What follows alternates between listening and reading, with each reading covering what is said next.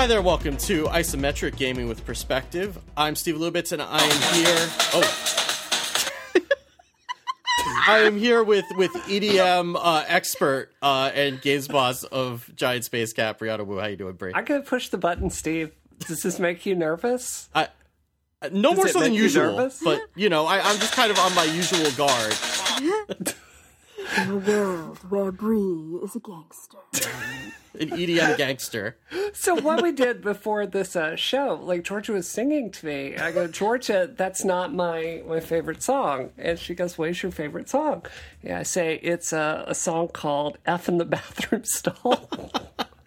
By a very talented artist named Gypsta, and then I played a little bit for everyone, and it's a pretty bad song. So, Steve, are you scared I'm going to play it, and you're going to have to spend a whole weekend editing? I'm just waiting for the call from Mike Hurley on Monday morning. Like, what are you guys doing? The call is just, wow, what was that song? It was so great. How many calls have you already gotten? That's confidential, Georgia. We get a lot of calls. Like, out of everyone on Rocket, who would you think swears the most? Would it be me, Christina, or Simone? I can guess. Who do you guess? I would assume it's Simone. I would guess Simone, actually. It's Simone by like Is a it lot. really? She's because she has to work in the goody Pixelkin office all day. So as soon as she gets out of there, it's F-bombs for miles. I understand how that is. Unleash the Kraken. I'm just going to throw that out there randomly throughout the show. Good. It's not good. even going to have anything to do with anything. And then, Bree, you can, play your theme music after. Are you ready? Yeah. Okay, wait. Okay, ready. Wait. Unleash the Kraken. Woo! Okay, I'm done. So we also have, for one more time... We haven't even introduced anyone I know. yet. Sorry. Editor at the Mary Sue, Maddie Myers. How you doing, Maddie? I'm doing pretty good. Pretty uplifted now that we had our 10-minute dance break before the show started. Everybody was like, where are they? We were just dancing, guys. We were just dancing. We needed to dance out our feelings, and we needed to get our shuffles out, yeah. Is that what the kids call it nowadays? I made up that phrase just now, and I expected to catch on. I 100% expected to catch on. Okay, somebody memify that, immediately. Cool. Is that a word? Memify? I'm making it up now. That can catch on too. I mean, Yes. that's another thing we're gonna kickstart. We haven't had an isometric memification anytime recently. Well, in recent memory. Georgia, you've been asleep at the switch is the problem, and you need to memify something. I mean, it seems to me isometric memes just mean giving Georgia a bunch of nonsense. So Yeah, I'll kick that up yeah. a notch. I'll work on that. I saw somebody create some sort of elaborate image of a business card of yours, Georgia, Oh, that said that was Georgia great. Chicken Parts Dow on it. That was fantastic. Yeah. That is considered a meme, I believe. I guess so. I think that I'm gonna keep that. I took a picture. I think I'm actually gonna print it. It was Candy Crusher, martial artist, falconry enthusiast, orc slayer, writer, mech suit wearer. I think many of these came from Bree. Yeah, every one of those. Go through it again. Panda alarmist, wielder of emoji. Yeah, it was made by Michael Howard. We should give him credit. Michael J. Howard on Twitter. Thank you. So I guess, do I need to use all of these in your introduction now? I think I just accidentally introduced you, Georgia, by saying Georgia Chicken Parts Dow. I summoned your entire being. So we have psychotherapist and senior editor at imore.com and wearer of dragon scales and Batman impersonator and meme master Georgia Chicken Parts Dow. How you doing, Georgia? Unleash the Kraken. Wait, I wasn't ready. Okay. I thought mine was better, but sure, fine. Yeah, the Kraken was asleep. The Kraken... Okay, we're getting to the really filthy part of the song, so you can't keep telling that joke, Georgia.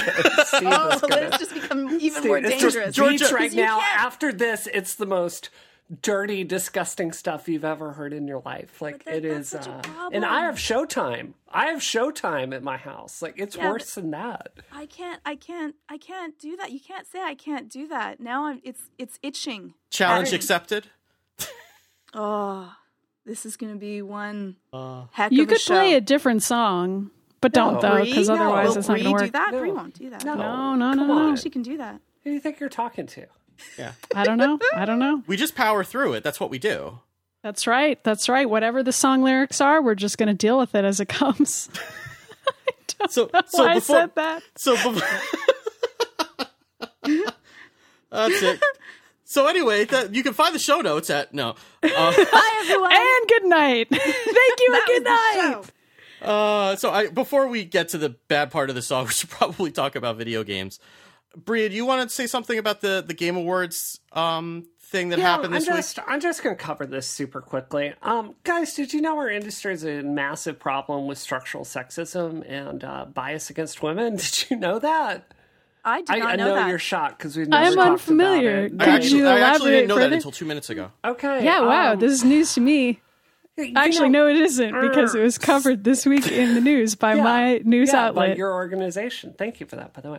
Now, look, I was trying to get some work done this week. I was on my way to New York to do a show on the Sci-Fi Channel, which I'm going to be on very soon. Congratulations. And I just came back. Yeah, I guess. I came back from like a week of fundraising. And what is going on?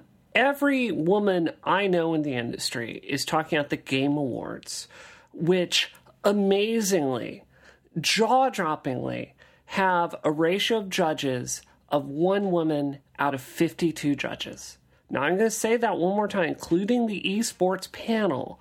They had 1 woman judge out of 52 judges for the Game Awards, which was televised on MTV last year. And, you know, like, we talked about making this a whole topic, and I'm just not going to get into the blow by blow. But I can say that I've been disappointed with the Game Awards as we've tried to back channel with them. And I've frankly been extremely disappointed that the press has not written about this week. Now, outside the games industry, some people did step up. Maddie, your fine periodical, the Mary Sue, and Carolyn Cox did write about this. And you were just really direct about it. These year's awards, the Game Awards this year, are a total sexist write-off, was the headline, which is dead on. And you know, the problem is because our industry tends to only reflect the views of one specific kind of gamer. You very correctly could call this the men's Game Awards, because there are barely women's voices represented. And this ends up with, like, the games that should be getting awards, or at least should be in the running, just completely being erased. So I just want to say I'm disappointed in the industry for the situation happening. I'm disappointed in people I consider colleagues that did not step up and write about it. I'm disappointed in the conversations I've had with men in the industry. They're unable to understand why it's a problem. I'm frustrated about every part of it. And it's just another reason, like, our industry has some sexism it is barely able to understand. So does anyone have anything to chime in on with that? Yeah, I mean, I'm glad we covered it. I was really surprised that very few people did. Yeah. Georgia, you want to unleash the Kraken? I think that it's one of those things that we need to make sure that people are talking about. If you don't talk about it, it lets it go away, and it's almost it goes back to that thought of, you know, bullying. We allow bad things to happen if we don't speak out about it. And I know that people are worried about going through repercussions if they say something, and there's a lot of fear. And like a lot of people are their difficulty. friends too, I think, and they're like, I don't want to criticize my friend. My friend's a judge, and I would feel bad suggesting they don't belong there. But then it's like, okay, but it's 52 guys. Like, surely some of your other colleagues are not guys, or maybe not. Whatever. Anyway, keep going. Sorry. I was actually hoping you would just say, release the Kraken. Release the Kraken. Okay. Oh no, the lyrics are starting. It's only going to go downhill from here. There's only a few more releasing of Krakens that we can do before. Maybe if we really dissect out the lyrics, people Don't won't say that. Don't Sorry. say be able that. to. Sorry. Yeah. So if you're not hearing this episode until Thanksgiving, it's because I'm still editing out the lyrics. So Well, if people are Have to work interested in the lyrics to F You in a Bathroom Stall, they can find out what they are via Google. We'll have a link to it in our show notes. that's our educational part of the programming today. Yeah, I don't know. I feel bad that I even said that. It's like even censored, the song title is still inappropriate if you have a child alongside you in your car. Like, I'm sorry for all of our listeners in that position. Yeah. Well, you need to learn about that sometime. So, why not for people you trust, at least? Just tell them it's a song about how everybody poops or something.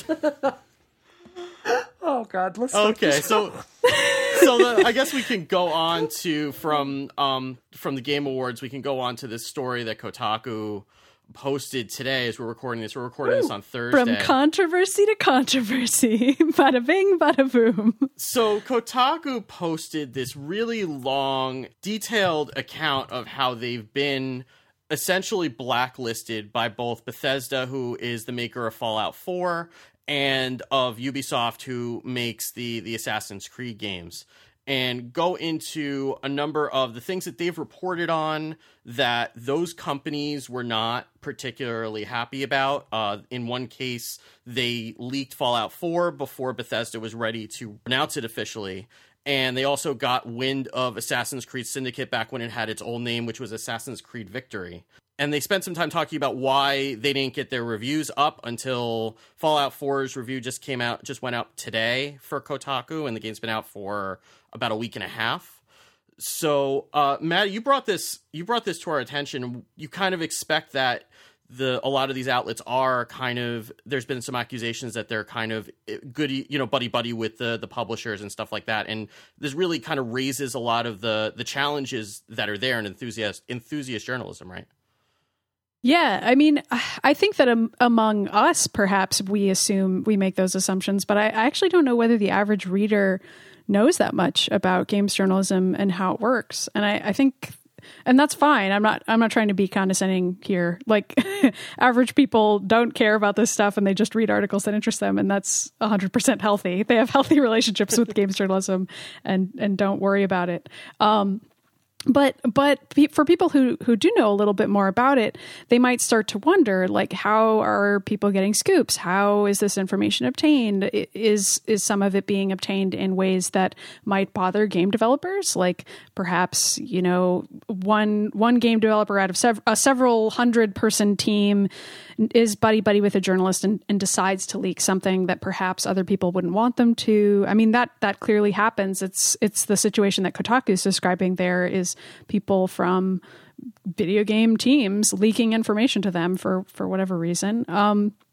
And that happens, and it's something that I think some readers enjoy because they want to hear about those scoops, and those stories get a lot of clicks. But then other readers are sort of like, how does this happen? And is this ethical? But this is a rare situation where Stephen Totila is actually coming out and explaining in a very literal way how it works, and also revealing that it can cause a rift between them and games publishers, which is, again, something that people might speculate about on NeoGAF or Reddit or whatever, but it's actually pretty rare for editors to come right out and be like, here are the companies that have stopped communicating with us about news items and stopped responding to our request for comment on stories. Here are the reasons why we think they did that. Here are links to the stories that we wrote that painted them in a less than favorable light.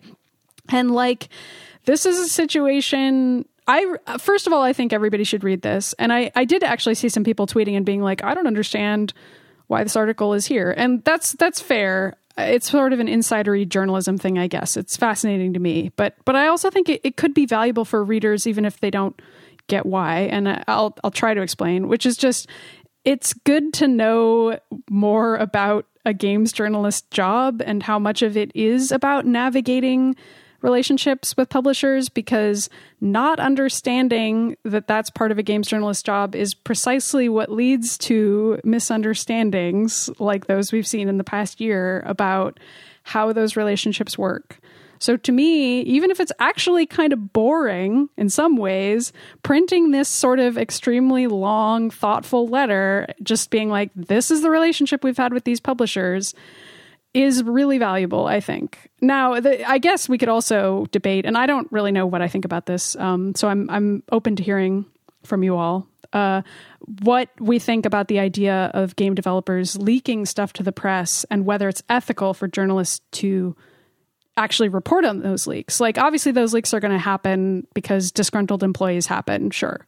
But should people report on them? That is another debate that we could have. I'd be interested to hear what you guys think of that part of it. I was really surprised by how many professionals in the video game industry I saw this week that were very against Kotaku reporting on this. It's like, what do you think a journalist does? I mean, you know, that's their job. You know, I was frankly really disappointed to see about that backlash. I do see Kotaku holding themselves to high ethical standards. You know, let me give you an example.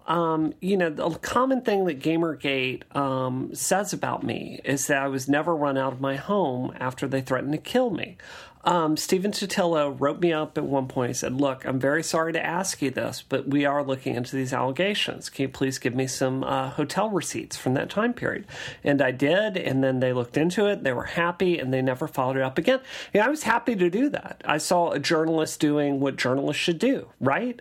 So I see themselves holding themselves to high standards, and I'm kind of amazed by how many friends of mine think it's the job of a journalist to like respect that.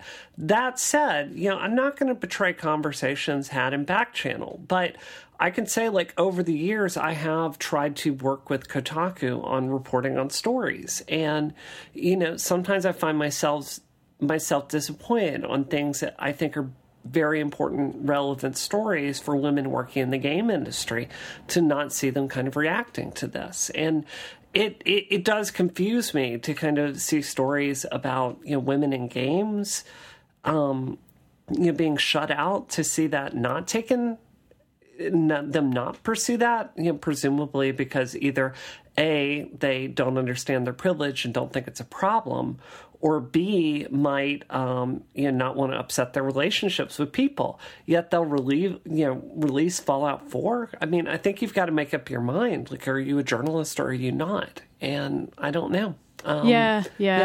I mean, it's sort of like, well, which we want to be hard on publishers, right? Like we want to take them to task and really call them out, but only when it comes to certain types of information.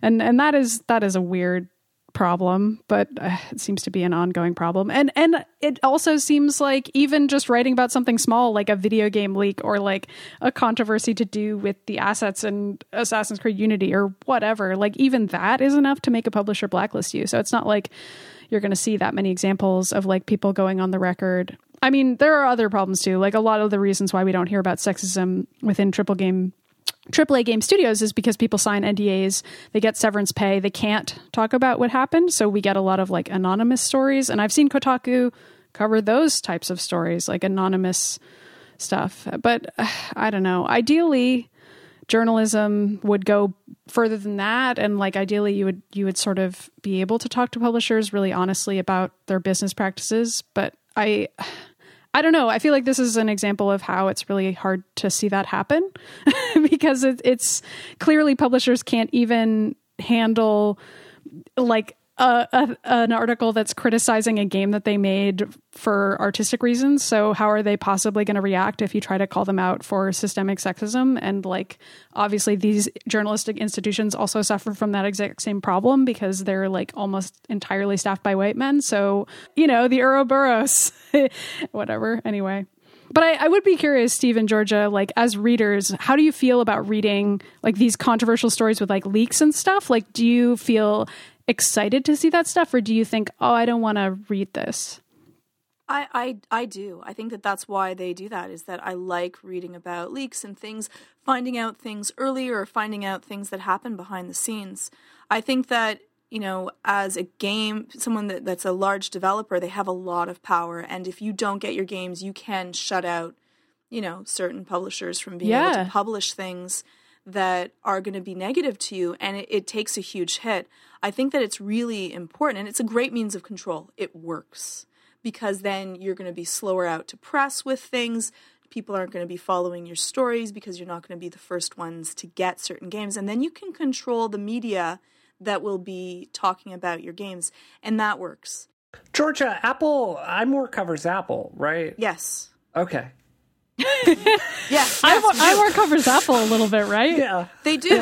They Okay. and Apple is very controlling. Absolutely right. But I think that it's important for people to talk out when someone's blacklisted you. I think that that's really important too, because then at least there is a base to that can become the story, and then people can start talking about, is it right for, huge developers to try to control the means of which it was, which I totally get. If I was a huge publisher, I would want to control the stories that were coming out about my product, because in the end it would hit my bottom line. So it's not that I don't understand why the game is played this way, but in order to even out the field, you need to cover stories of when this is happening and why are you being blacklisted for it, so that people will say, hey, that's not cool, why is this happening, and go straight to them, so that they're at least getting a balancing of the press for that, because they're also getting negative press for then trying to cut out honest, publishing that might not be against that. Not everyone's going to like what you're producing, and you have to accept that that's part of what's happening. Yeah. The point, one thing is that you don't really have that many other things to differentiate yourself as an outlet otherwise. I mean, if you have the opportunity to get something like this that's really exclusive content, I mean, how much exclusive content are you really going to get as Enthusiast Press, right? Because otherwise, you're just taking what the publishers are giving you. So I understand why Kotaku would want to take the risk and publish that stuff, because eventually they're going to get a review out of Fallout anyway. I mean, it may not be at the same time, and I'm sure that they would take some sort of a commensurate hit on that review when it would come out. But ultimately, it's in their best interest to be able to provide content that nobody else is getting. Otherwise, all they are is just regurgitating what the publishers are giving them. And there's only so many sites that can sustain that, just because how many places do you need to go to read the same announcements or the same previews on the same at the same day? It's weird though, because it does seem like there is a contingent of people that really wants regurgitated press releases and wants enthusiast press. And when we say enthusiast press, we mean just purely uncritical news, just telling you when the game's coming out and some information about it, like PR, and nothing really beyond that. It's fine. There's a lot of outlets that are like that, but it's no editorials. Hi, Jan. Oh, excuse me. Yeah. Oh, God, I had something caught in my throat. There's something happening there, Brie. I don't know. Are you okay? Yeah. You might want to go get some tea. Anyway, those outlets are fine. I'm not trying to diss that. I'm just saying that Kotaku tries to do other types of content as well. I would say they have these short news pieces that just describe the facts, and maybe people would hope that they would just have those short news pieces. But then they also have a lot of editorials, and they have reviews, and they have investigative pieces that are longer, and they have interviews. They do everything. And I feel like maybe that confuses people, because then they're like, oh, wait, but I thought that this was a place where we loved games, and now here we are being critical of them. That doesn't sit right with me. And it's well, if you want things to change, then sometimes you have to be critical of games, even if you really love them. And that seems like I'm explaining it to a child, and I'm sorry, but I don't. A lot of the responses to these different types of journalism super duper baffle me. I don't know. Do you guys know what I'm talking about?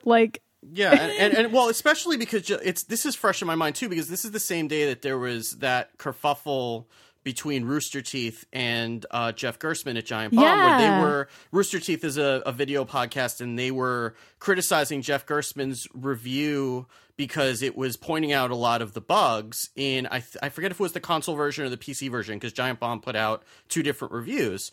But it was pointing out a lot of the bugs and giving it a lower score because of that. And even though it was generally very positive of the game itself, and that's a valid thing to point out, and they were making fun of that on their show, and then I don't know if it was Gerstmann or somebody else who was pointing out that a number of their episodes were sponsored by Fallout 4 over the past 2 weeks, to the point where they had Pip-Boys on their wrists during filming, which are apparently very difficult to get. It puts everyone's kind of credibility into question when you do that, when you know that that kind of thing is going on behind the scenes too. It makes me trust a site more. It's like they've been blacklisted for. If they're going to put out stuff that's going to risk them getting blacklisted from getting early reviews, that makes me think. Same. Huh, it makes me respect them. It makes me think they'll say this stuff because I want to know. I really want to know. I'm spending my hard-earned cash on a game. I want to know how it is. I want to know what's good and bad. It doesn't mean I'm not going to get it, and every game has their flaws. There is no perfect game. Okay, someone may argue with me about what their perfect game they think is, but no game is going to be perfect. You don't at least think to Revolution everyone. 60 is perfect? Well, obviously. Oh, wait. I got a deflection. No, it's deeply flawed. I mean, it's a great game, but Well, everything is. And you want to be able to speak about that clearly and comfortably, and it makes me feel more comfortable when I go to a site and I know I can get the truth to it, and it's not going to say this game is fabulous, and then I play it and I'm like, this is, horrific. Whatever. People should be okay with it when journalists are writing stories that make publishers look bad. That's the lesson here. If a journalistic institution is making a publisher look bad, that shouldn't be something that makes you go, let's defend video games. That should make you trust that journalist more, because they're putting stuff on the line to do that. If you see a bad review of a game, you should respect where that comes from, even if you disagree with it. The fact that the freedom of the press exists, that's something that's great, and it's indicative of how valuable that's being taken by that institution. So whatever. That's all I have to say. I think I just want to add on to that. I think people probably don't understand just how rewarded you are in your career to defend the status quo, to not cause a fuss, to just go along with things as it is. That is a very good point. You get really rewarded for that. In fact, there are specific people I could name right now that when I see their face, it's like it just says they might have status quo tattooed on their forehead, because they really do care more about just keeping their power. And they probably make more than I do. Yeah, they probably do. Well, that's the weird thing, is that, you're as just a general, standard person, going to the defense of a multi-billion-dollar corporation. Guys, they got lawyers. They're fine. You don't need to. Yeah, Fallout 4's doing okay, guys. But that's the problem, is that they're big and powerful, and there is, play in between that. And it's difficult to say, listen, this is horrible, and know that you're not getting the next game that's coming out. I think that, it's we need to hold people up to a higher standard of being straight with what they have. If, you hate the Apple iPad Pro keyboard, you should say, I hate the iPad Pro keyboard. It's horrible. And that's okay. That's okay. It's then people are not going to go out and get it, and it keeps everyone honest, and that's what you're there to do. All right, cool. Okay, sweet. We fixed it. What was up with the Kraken? What happened to the Kraken this time? I don't know. It didn't work. I'm just saying. It got unleashed, and then it just kind of ran around for a while. It went back to sleep. It did. Sorry. No, it's okay. Well, I guess we can talk about another giant game that those outlets are reporting on. We can talk about Battlefront a little bit, because so Bree, you got your hands on it this week. Did anyone else get a chance to play it? Or yeah, that bearded dude that lives in my house. Did you get to play co-op with him? Yeah. Oh, how did that work out? It's a game that, so Star Wars Battlefront came out, and look, if you were a Star Wars fan, I gotta tell you, the preview videos were pure Star Wars porn. I mean, they were like, oh, come play, come live in the universe. And, it's a beautiful game. But I mean, Maddie, I played a lot of Gears of War Horde mode. I have easily put in 300-400 hours into Horde mode in Gears of War 3. And, I've played a lot of Firefight and Halo, and I have to say, I was really looking forward to co-op with my husband on the couch, and, being able to play a game they're in the same room. That's an increasingly rare feature these days, which is why I'm so bummed that the gameplay modes are just so vanilla and generic there. The older Battlefront games, they basically gave you got to pick a side, and then you got to pick one of 4 classes. So you could be a generic stormtrooper, you could be a sniper, you could be a really super powerful heavy jetpack stormtrooper. All these different classes had very specific roles on the battlefield. And what they've done is they've erased all of that tactical gameplay, and they've put it back with this gameplay that like rewards you to slowly unlock specific abilities. And, you know, it's, I think Isometric is a show where we understand the value of casting a wider net and making a game where more people can play it. But I have to say, it's just, like, go watch a video of this game, because it really is just like run into battle, shoot some stuff for a while, die, and respawn. And it's just, it's much, much more shallow than I was expecting. And I find that really disappointing. Let's just say, hypothetically, this is purely hypothetical, let's say that I was going to be not playing it cooperatively with my partner, because perhaps hypothetically my partner was not interested in playing a 3D shooter with me at all. How is it like all right once it's full screen? And like, what are the experiences for a loner? Like you can play these giant multiplayer Battle of Hoth sequences, and they are more difficult, and it does involve like capture certain locations and move forward and like strategically try to win a battle. And that is good. That mode is excellent, but it's still it's just not as complicated as the last one. So the question really is, like, are you willing, like, it has a bunch of, like, kind of terrible game modes to go along with it, and the fighter combat is just straight out bad. Oh, no, don't tell me that. That's the only thing I've been looking forward to. Yeah, I'm really? sorry. I mean, for me, you know, it's worth saying, like, I've played a lot of X-Wing versus TIE Fighter. Yeah. So the way the combat here works is you do have to, like, balance speed and weapons recharge rate. So, like, the slower you're going, the easier it is for people to kill you, but the faster your weapons recharge. So there's a balance you have to find there. And then basically, like, you fly around and try to out dogfight the other person until, like, you can get them in your sights, and you hold down R2, and then you fire a photon torpedo, and then you wait a while. And it's just not, I didn't find it very satisfying personally. So, I mean, these modes are bigger and they're there. And, you know, like, I mean, it's worth saying I've only played it for, 3 or 4 nights. So, it could get better, but I don't know. It makes a very, very shallow first impression. So let me ask you a question that I think will clarify it a lot. If this did not have Star Wars associated with it, would we even be talking about it right now? No. Okay. See, it's funny because we spoke about, games that are being made that are going to be resting on the laurels of their titles and past titles, and they're just going to put it out quickly because people are going to buy it because of the name, not because it's a good game in and of itself. So do you think that they're just trying to get a money grab? No, I think what they did is they tried to simplify the Battlefront formula. And, clearly DICE has immense love for the Star Wars universe. I mean, this is not a bad game. Like, they sat down and they wanted to make a streamlined, accessible multiplayer shooter that really cashed in, like, so Frank can play it, right? Like, they wanted Frank to be able to play a game. And I'm not saying that, like, mean, but, yeah, Frank is not very good at video games. And,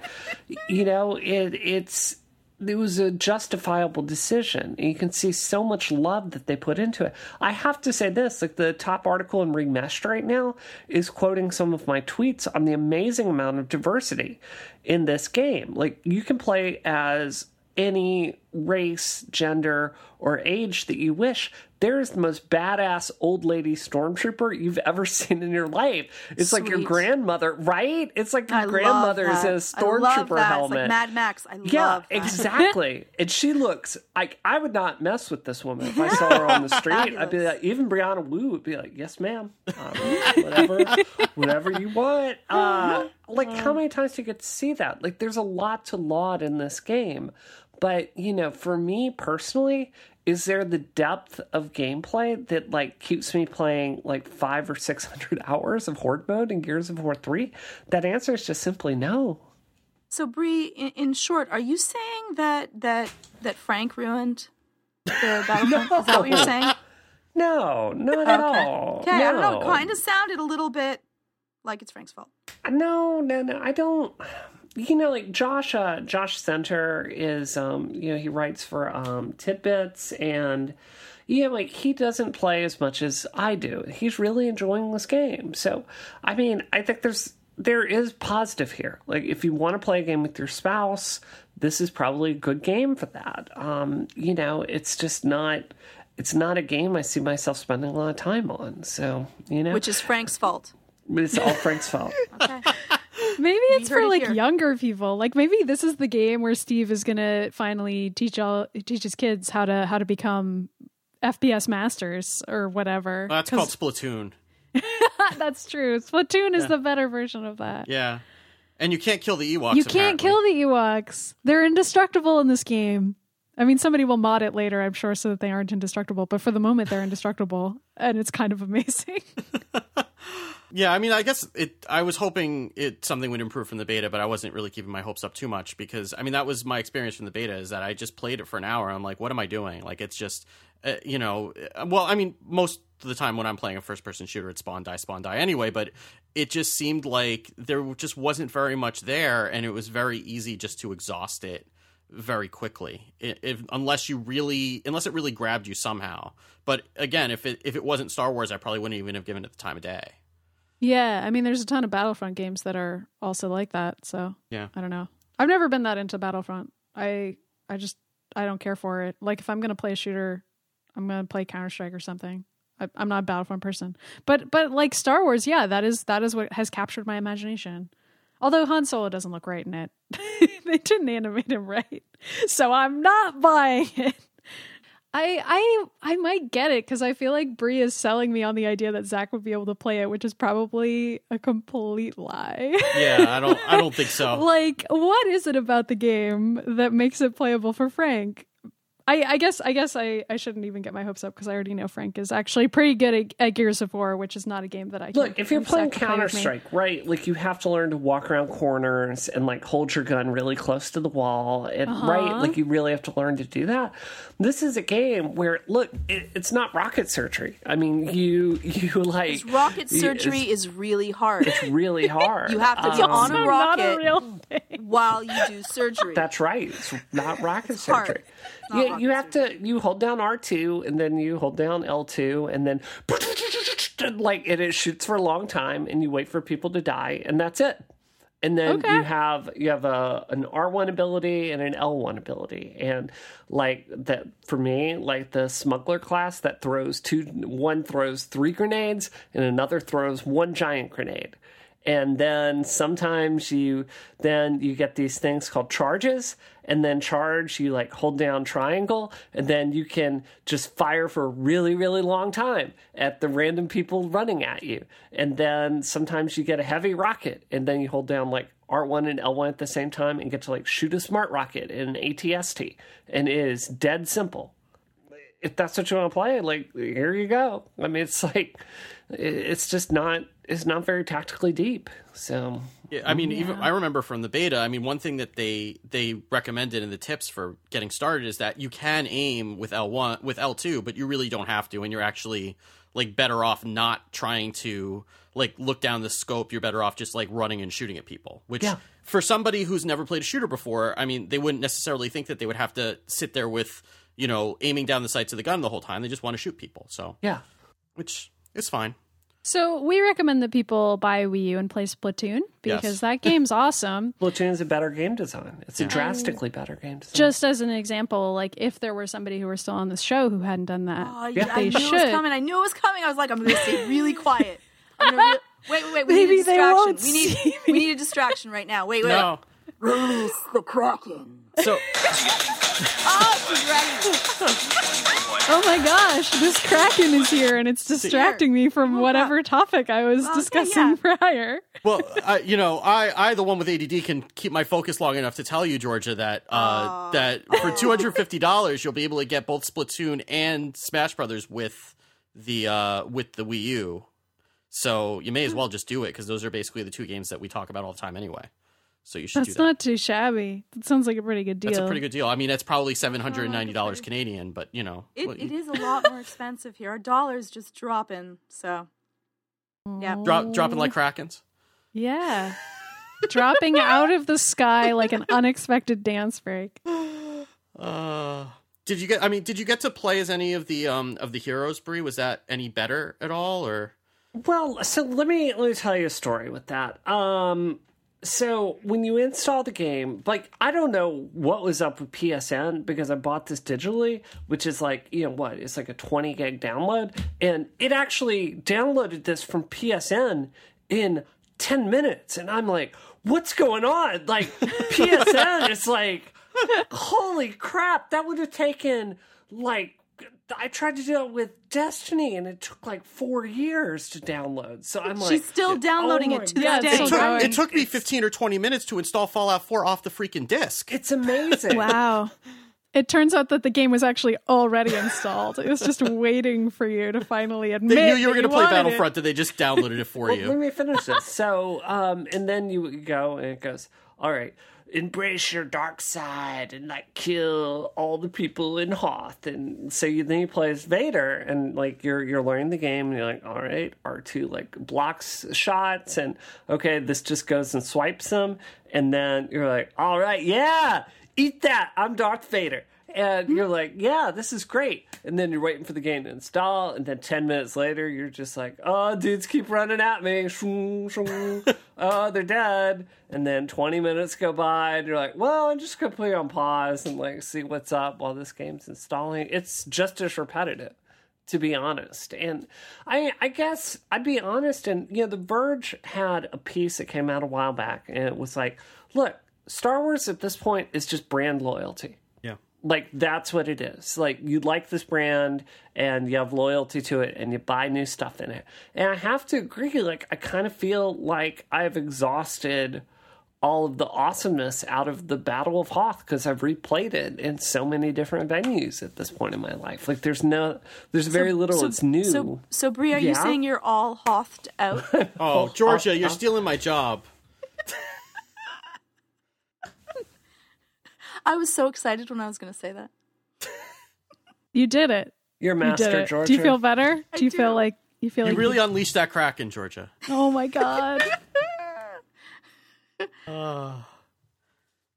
I'm trying to think of another Hoth pun, and I can't. You know why? Because no, it said it. It said it. It said it. You've got to edit that out, Steve. Oh boy. You have to edit that word you out. have to replace that with the word Hoth in every instance. Right. Yeah. You know what? Brie, knock, knock. Oh God. The Kraken. What is happening right now? This has been a weird show, and I know why, but it's Are you still blaming me? weird. It's not me. No, I blame only myself, Georgia. I take full responsibility. I guess for we're this. stalling. Are we going to do what we're playing before this last topic or after? Let's do it after. Okay. Let's All do right. it after. Go ahead. Can we start this with playing the very special thing Yes. that we got from Maddie this week? Okay. So I got to set this up. So, Maddie, I know that you love playing with Armika. And so I called the voice actress that does Armika, and I got her to give you a very special message of you leaving on this final show. So, Steve, you want to hit it? Hey, Maddie, this is Bonnie Gordon, the voice of Rainbow Mika from Street Fighter V. I heard you were leaving Isometric. I think this is a great idea, only because now you'll have more time to master my character, which we both know is the best character in the game. This is my gift to you. Maddie, this is Rainbow Mika. You must defeat your boyfriend, Zach, but we both know that you're way better in Street Fighter than he is already. Oh my god. That last bit was me slapping my ass, but there's no camera, so you can't see it. But that's all right, because I'm filled with muscle spirit! Oh my Hope god. you have a wonderful, wonderful day, and enjoy your last show on Isometric. Oh, that was amazing! You can't see it, but I'm like, my eyes are welling up. I love her. Oh, That she's was really great. nice. That's Bonnie Gordon. She's She's so nice. good, you guys. She has such a great voice. Doesn't she have a great voice? Yeah. Great voice. She really makes the game for me. I wasn't even kidding when I said that. I hope that people check out Street Fighter V for any number of reasons, such as the fact that I used my feminist powers to change all the camera angles in it. That's one reason to check it out. But also, Armika's voice acting is so great, and she's so hilarious, and she has these monologues in the game that are great. And it's that woman's beautiful, illustrious voice delivering these hilarious monologues. So if you liked that and were as charmed by it and also hopelessly in love with her as I am, then you should check out this game. Because I it's hope so that's great. going to be your voice message after. It's going to be my voicemail. I'm going to play it awesome. for Zach, and he's going to be like, I don't understand. That's gonna be a ringtone just every time somebody calls you. Just gonna be playing that. I feel like Zach... Okay, I mean... I feel like sometimes Zach doesn't really understand what my job is, but like not in a bad way. But like sometimes I like try to explain to him that like I know famous people or whatever, and he like just doesn't believe it. Like he doesn't really believe that I would even have access to something like this. So anyway, I'm gonna blow his mind. Anyway. Woo! So I thought maybe we could all go through and give our favorite memory of Maddie being on the show with us for this last topic. I'm going to get all mushy. Yeah. Oh, I'm not good with goodbyes. I don't like that. I can't really do that. I don't do well at goodbyes. well, right. I gotta say, like, I remember, when we started Isometric, I mean, Steve, we got a lot of success right off the bat. Yeah, like, we we did. got picked up by 5x5 after, 9 episodes or It was something? very quick. It was ridiculous. It was ridiculous. I'll never forget, like, I was calling Maddie up. I'm like, oh, God, I hope... And this is before, like, I was as well known in my career. And I'm like, oh, I hope Maddie will want to do a video game podcast with me. And I'm like, hey, Maddie, my friend Steven, I want to do this. She's like, yeah, well, I'll do it. I was like, yeah, it sounds good. Anything. I don't have to edit it. I Yeah. remember you were like, I was so worried you were going to say no. And I was like, I don't know how much going on, Brie. I'm a freelancer. So it was Maddie saying yes, and then Steve is like, so this is the other story. I'm like, come on, Steve, like, Georgia's awesome. Let's get Georgia on the show. Like, I like Georgia. And he's like, I don't know. I don't know her, and I'm worried that 4 is going to be too many people, and... I was afraid that 4 people was going to be a train wreck, and I was right, but in a good way. I was right, but I was talking about getting voted off on our first episodes. Yeah, it was pretty close. and every other subsequent episode, Georgia. Which, by the way, we are voting you off, finally. That's gonna be it's gonna be the blind move at the end. Yeah, it would be a really weird twist. That would be a twist. As far as I know, that's not the twist ending. We're not lost. We're not going to pull a lost ending. Yeah. You don't know yet. We have Anyway. to go back, Georgia. We have to go back. I would say my favorite part on the show with you is, you and I are we both see the game industry as, we love it, we love this product, but we want it to get better. And what I appreciate about you is, you're not like a insert name here who defends the status quo. Like, you will speak your mind. And, I love that about you. And what I really appreciated on the show is, having someone here that's just unapologetic about voicing her views. And I feel very honored for, how many episodes is it that we've done now? This is 82 This is that we're doing. 82. I've loved that. Yeah, I mean, you guys were also around for me during a really weird time. Like over a year ago, I applied to a job at Giant Bomb and I didn't get it.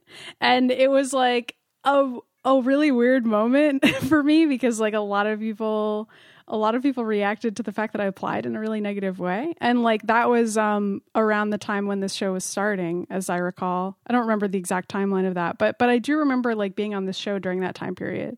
Yeah, so I felt like this show was like an example of the fact that like people did still want me to be on a project with them. And like Brie, when you called me, it was really, really flattering for you to be reaching out to me and saying that, and like saying that you actually wanted me to be part of a project at that time. Because I was like, I feel like the games industry doesn't give a crap about me and like doesn't want to hear my opinions. And that's still frankly true because now I work for an outlet that is not a games industry outlet. But I mean, when you called me and like the fact that I've always been able to say my opinions on the show, even if they're completely different from the three of yours opinions, whatever that may be, like you guys don't ever, edit my stuff out. As far as I know, maybe Steve's secretly doing it, but like that's been really cool. And so, yeah, it was an honor to be asked and it's been really cool.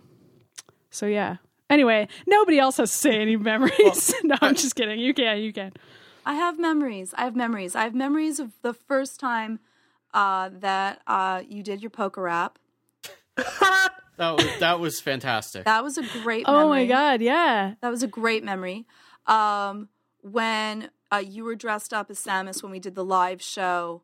There's video of that. There's video of that will endure forever. We also might have gotten up and danced to do the panda dance part.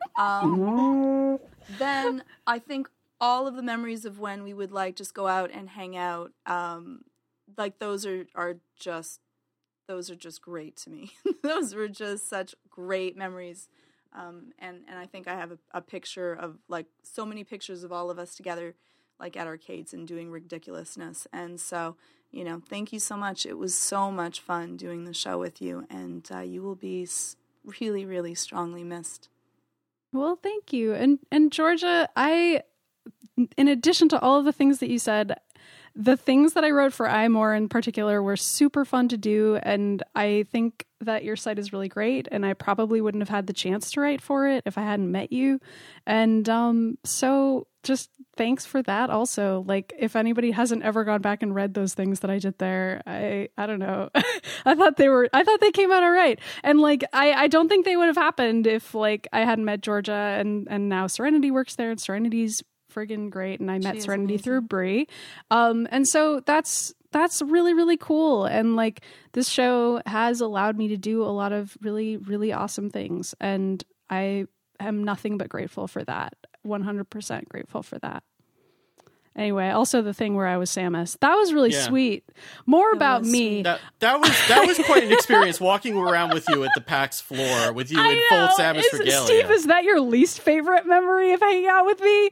Because that was like me and Steve trying to have a conversation, and then like thousands of men lining up to be like, "Oh my God, could I take a picture of this woman in a leotard?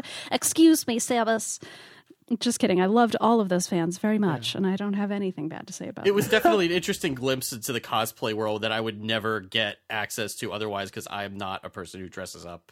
Other than a panda not hat. that you were ever wearing a panda hat. That's not cosplay, though. Perhaps a Mega Man helmet. If you true. bought one of those. So, Steve, do you have a memory to share? I guess I'll say this is that I don't remember like a lot of the stuff that I read in general.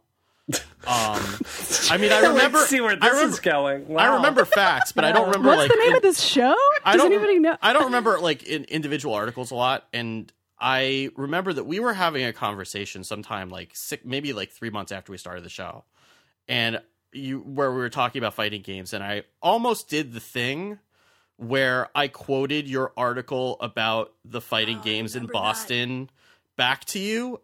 Until I looked at it as I was looking it up and realized that it was you, that I had read that article like 3 years ago, and it stuck with me that whole time.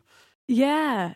That was really flattering, by the way, when we were just having a conversation about fighting games in general, and I was like, well, Steve, you may not know this, but there's a lot of fighting games nights in Boston that are terrible. And you were like, oh yeah, I read an article about, wait a minute. Who wrote that? And I, articles don't usually make an impression on me. And that was kind of the moment that I realized, like, wow, like, I knew that you were talented before, because, like, I didn't know you from Adam when Brie suggested you for the show. And I went and listened to your Giant Bomb interview that you had about after your EP had come out, and followed you on Twitter where you were complaining about taxes a lot. And because I was trying to file as a freelancer, probably. So I was like, oh my God, I hate being an adult. Oh, still true, by the way. But then at that moment, I was like, oh my God, this is an article that I don't remember any articles that I read like this one. And that, just how lucky I was I mean, I think about that every week, how lucky I am to be on the show with the three of you, because you're all like super talented and you put up with me on a weekly basis. But, that was when it really sunk in. Like I have, this article stuck with me, and now I'm doing a show with the person who wrote it. And I was just like doubly impressed with you at that point. And I'm so sorry to see you go, but I'm so happy that we got to do this show together for a year and a half. And I really do hope that your album turns out to be as amazing as you want it to be. It's gonna be sick, you guys. We've been working on it all week, and I'm like so friggin' hyped. I when we get to what we're playing, you're gonna be like, oh no, Maddie's playing Street Fighter again because all I did was work on my album. But whatever, it's coming out awesome. And it's going to be like the next several months of my life spent on this thing. But I like that you're going from the game industry over to the music industry. Like, that's way to get less stress in your life, Maddie. No, it's not going to happen. But it's more like I really just want to record a bunch of stuff that I wished that I could have recorded. And so it's going to happen. I'm going to make it happen. I'm obviously still going to write snarky articles about video games for the Mary Sue during the day, but I'm going to try to really crack down during my evenings on recording this thing. So anyway, you guys are going to keep playing video games keeping everybody hilariously and wonderfully updated on the world of video games. And I'm probably going to play Street Fighter, and then I'm going to get married to Armika, and we're going to be together forever. But yeah, see if we can get her to come on the show and like be our next host. Like, I think that you guys should consider replacing me with Armika. I'm going to call her. Please. All right. So we did get one more special guest for today's show, and I'm going to add them to the call right now. Is it Maddie's mom? It's not Maddie's mom. Oh my God. She would love to be on this show. Because that would be a huge surprise. I should have had her on this episode. Hi. Hey. So do we get to do like a to tell the truth thing where we get him to Maybe we should announce who it is. So welcome to the show again, Jonathan Mann. Thank you. We were just talking about the Panagons.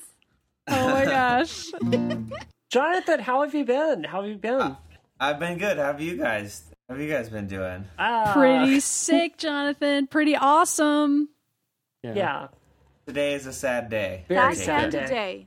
It would be better to have you on circumstances where we're not saying goodbye to Maddie, but it's still good to talk to you. Yeah. You too. Yeah, indeed.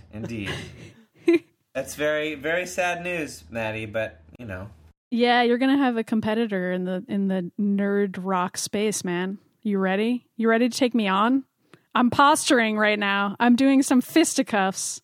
I like to think that the nerd rock community, is more collaborative than that. It's big enough for the both of you.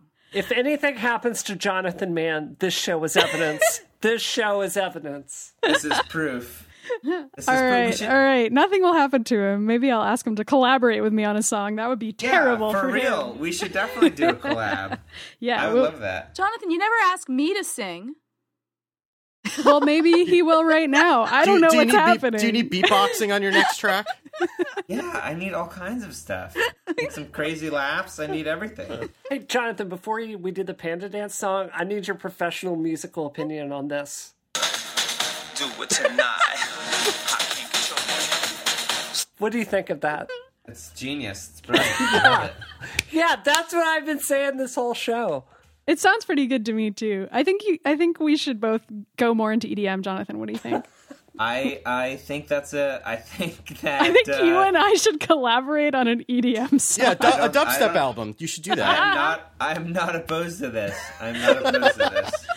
In all seriousness, actually, I'm not opposed to it. I'm glad that you've said yes to every bizarre request we've made of you thus far.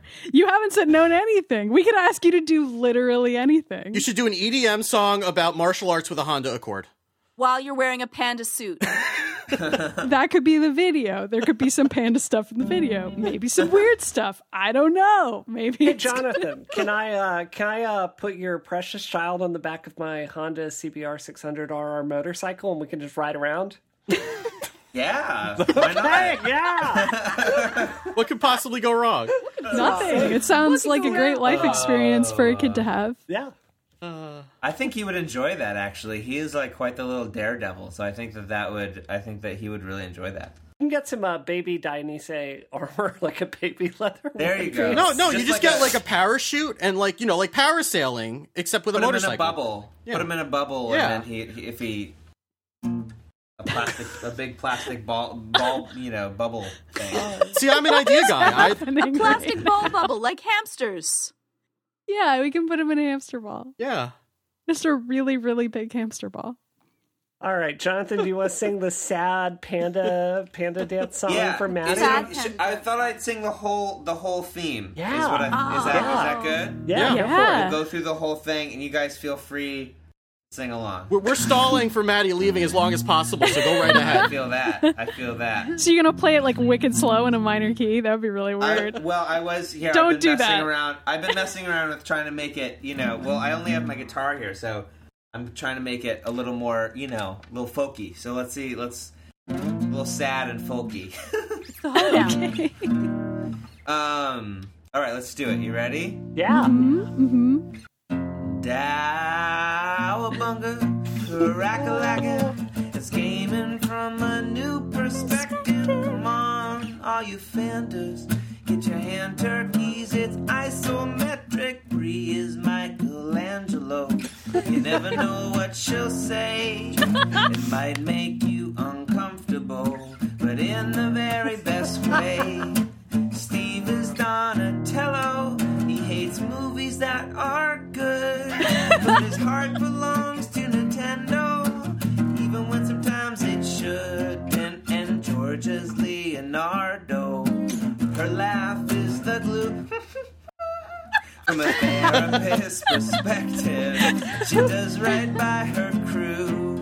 And Maddie is Raphael, hates everyone with a heart of gold. Metroid on her mind as she plays guitar from her soul. Dowabunga, crack-a-lackin', it's gaming from a new perspective. Come on, all you fenders, get your hand turkeys. It's isometric fender dance.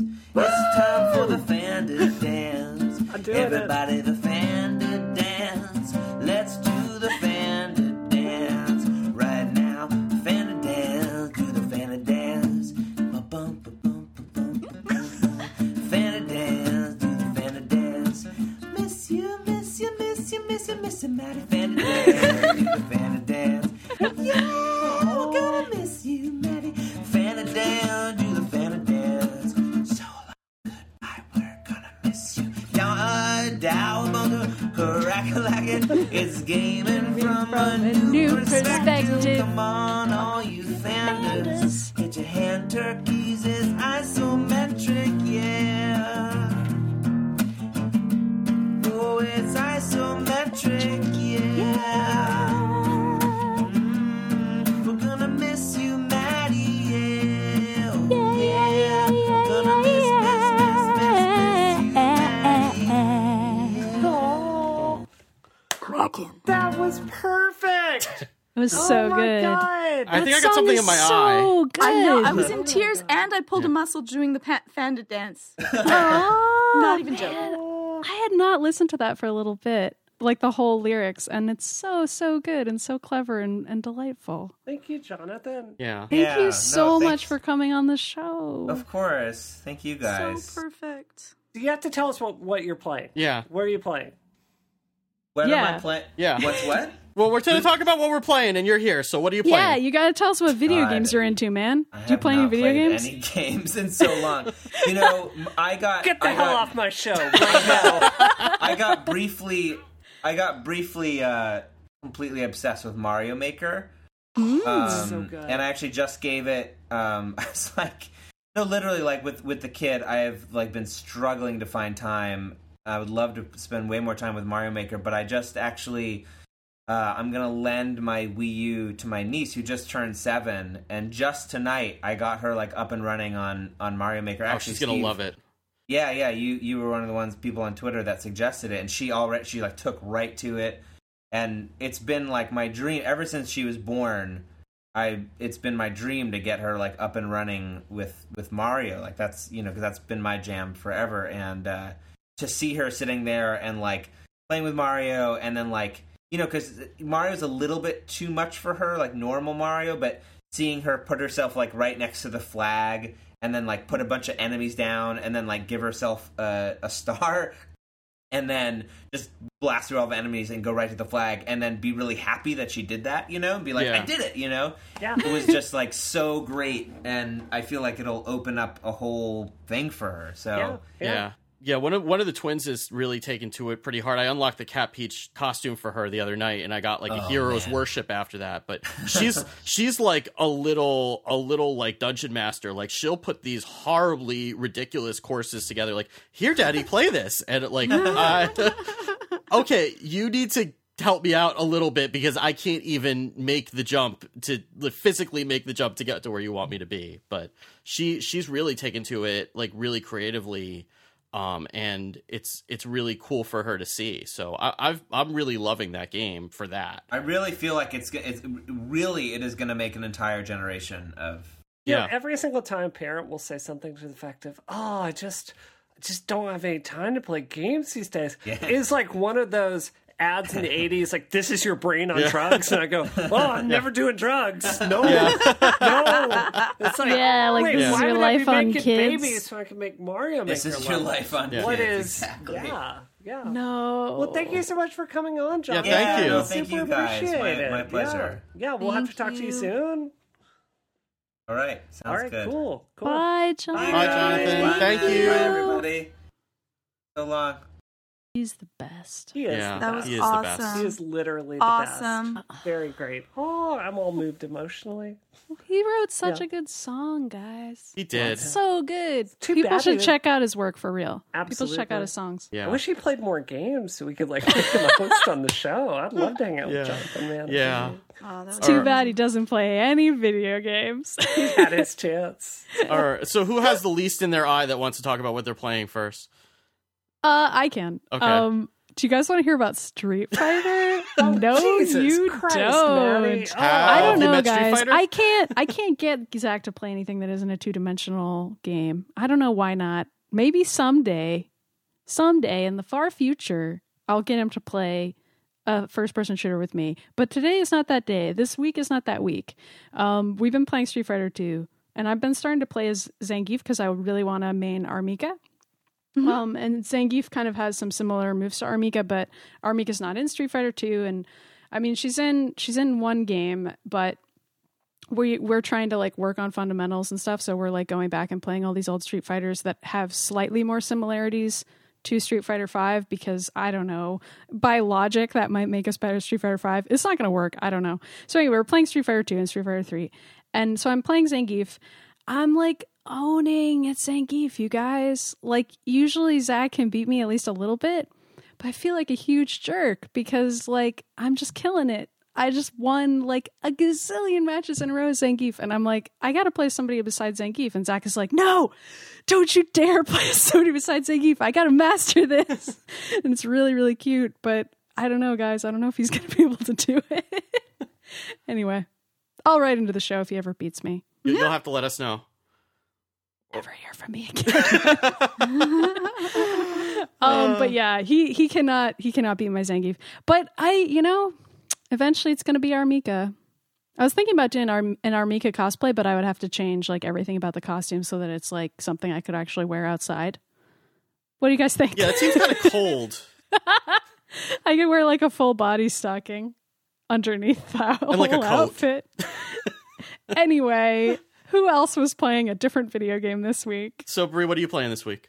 I'm really grooving on Fallout 4. I'm not going to say it doesn't have sewer lighting, bad animation, it's not irritatingly difficult, and I don't know why I like this game, but I'm playing it. In fact, as soon as we get off the show, I'm going to go play it a whole bunch before bed. So that's what I'm playing. What else have I been working on this week?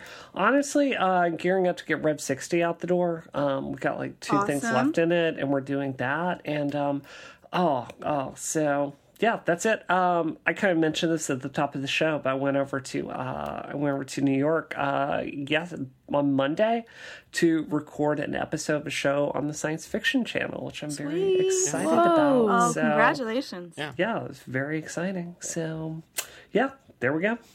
So, Cool. Greg, can I ask you really quick, because Yeah. you were really down on Fallout 4, as was I, and I'm curious what made it click for you? I think the character creator does a lot because, like, you know, for me to have a character, like, that doesn't look horrible like the Fallout 3 character creator was, that goes a really long way. You know, like, I can make a character that feels true to me. The gunplay is a lot more, it's a lot more accurate, and I think they just refined a bunch of the systems overall. I mean, the core game is very, very similar. And I have to be honest, if like a Final Fantasy were out or some other big game that I really thought was worth sinking 50 or 60 hours into, I would probably go play that instead. But it's, you know, it's kind of because there's nothing really else that's out. That's like one of these games you chip away at. Does that make sense to you? Yeah, I'm just curious because I got it too, and I played like 3 hours, and like I realized that I didn't care about the world at all, and then I just kind of I have Tomb Raider to play, so it's Tomb Raider is a much better game. Yeah, so it's like I could be better. playing Tomb Raider, or I could be suffering through this, so I should just go back to playing Tomb Raider. God, I should just delete that whole game save and go play through Tomb Raider a few more Yeah. times. That's a good call. Thanks, Steve. See, that's why you keep me around. Yeah.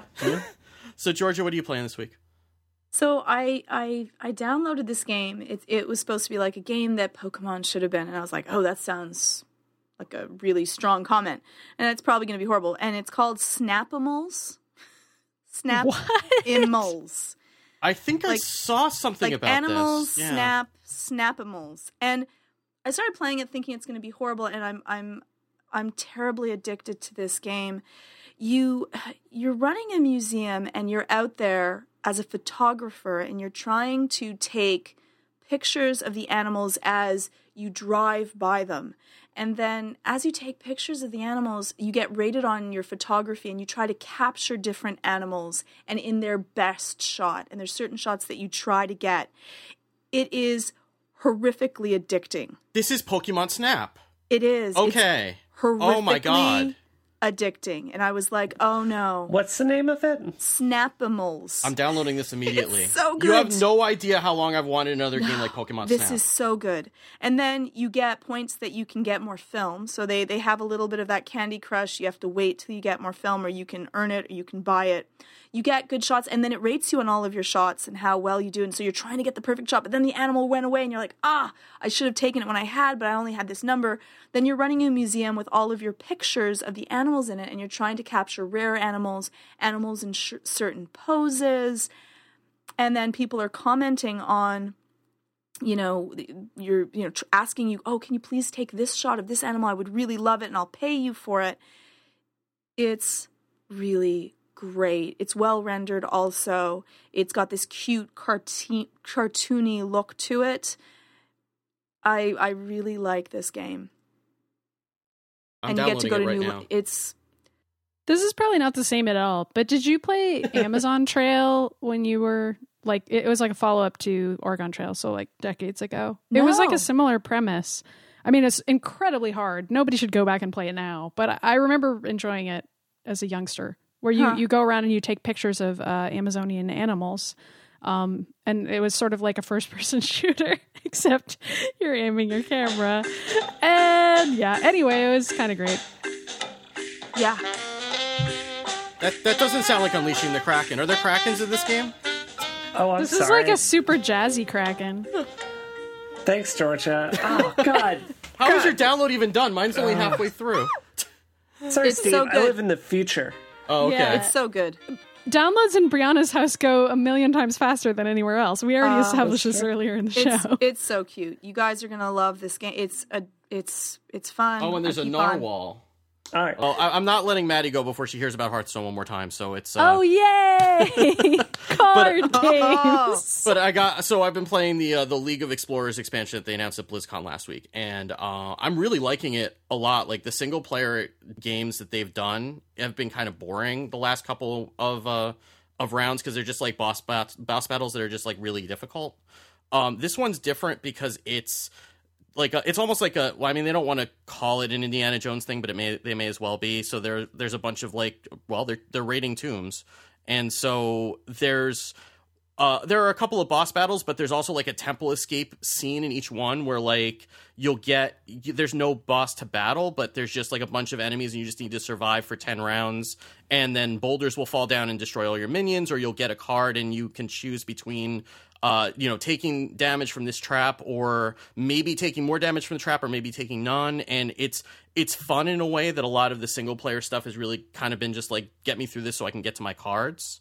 And this is the kind of stuff that I want to go back and play on the harder difficulty to actually enjoy it. And the cards are actually really interesting. I mean, we don't have time for me to get into the whole metagame and everything, but they're making different ways of building decks that actually kind of work. Like there's one card he'll heal you back up to full health, but only if you only have one copy of any card left in your deck. So you either need to build a deck that has one-offs of everything, or play it so late that you've already used up all the duplicates. So it's making it's adding a lot of freshness to the game that I'm really appreciating. And I, just to toot my own horn, I got up to rank 8 this week, which puts me at top 5% of all players in North America. Whoa, so, that's amazing. Yeah. Congratulations. Manny, do you see this you're leaving me with? Thanks a lot. Thanks a lot, Manny Myers. Card. Number. A card and a number. I don't know, man. That's what I heard. I don't know. So I may start seeking out tournaments at some point soon, because I'm starting to feel like I might be getting close. So wow. Yeah. You talk about Hearthstone as much as Manny talks about Street Fighter. So you gotta be see, good at the that's why you're gonna be fine. Yeah. Maybe Steve will start playing a different game, but I won't, because Zach won't play anything else ever. So, my daughter started playing it, so now I can't play anything else ever. So, that seems fair. Yeah, my oldest started playing it. We got her own account, and she's been drawing Hearthstone boards when she's lost electronics for the day. So, I've created a monster apparently. Or you have created a future pro gamer. Yeah, I mean, I'm just banking on the esports scholarship at this point. So. Oh yeah, the money's gonna come rolling in. Yeah. So do we have any last things that we can stall Maddie with before we before we get out of here? Go read theMarySue.com. Go read it. It's a good website. Georgia, you have 16 podcasts that we can keep Maddie from leaving us for like 2 minutes longer? Yes. Or? Fitcasts 1 through 1 billion. Yes, that I have. I was on the Digital Rights podcast. It's a writer's podcast with Joshua Hillier. I was also on Real World Fitness podcasts with Bill Kokiaba. And also I did a talk about anxiety on the radio call-in show called Straight Talk with Sandra Reish. Jesus. We need to get you like you need to get you into Hearthstone or Street Fighter or something, so you don't have time to be on all these podcasts. Right. Well, who said I wasn't playing at the same time? Oh, well, that's true. You were snapping pictures of animals while you're answering phone calls. You can't stop. So anything else, or should we wrap this up? That's it. All right. Well, then. All right, guys. Good luck. You can still find the show notes for this show and every show at relay.fm/isometric or at isometricshow.com. You can send us email and tell us how much you miss Maddie at feedback@isometricshow.com. You can rate and review the show on iTunes. 5-star reviews help us out a ton, so we really appreciate those. And we are, as always, part of the amazing Relay FM network, where you can find Bree's other technology show, Rocket, and you can also download the Relay FM app so you can find out when we are streaming live, like we are right now if you're listening to us in the chat room. And you can follow all of us on Twitter. The show's account is at Isometric Show. I am Wicked Good, and Bree, where can people find you?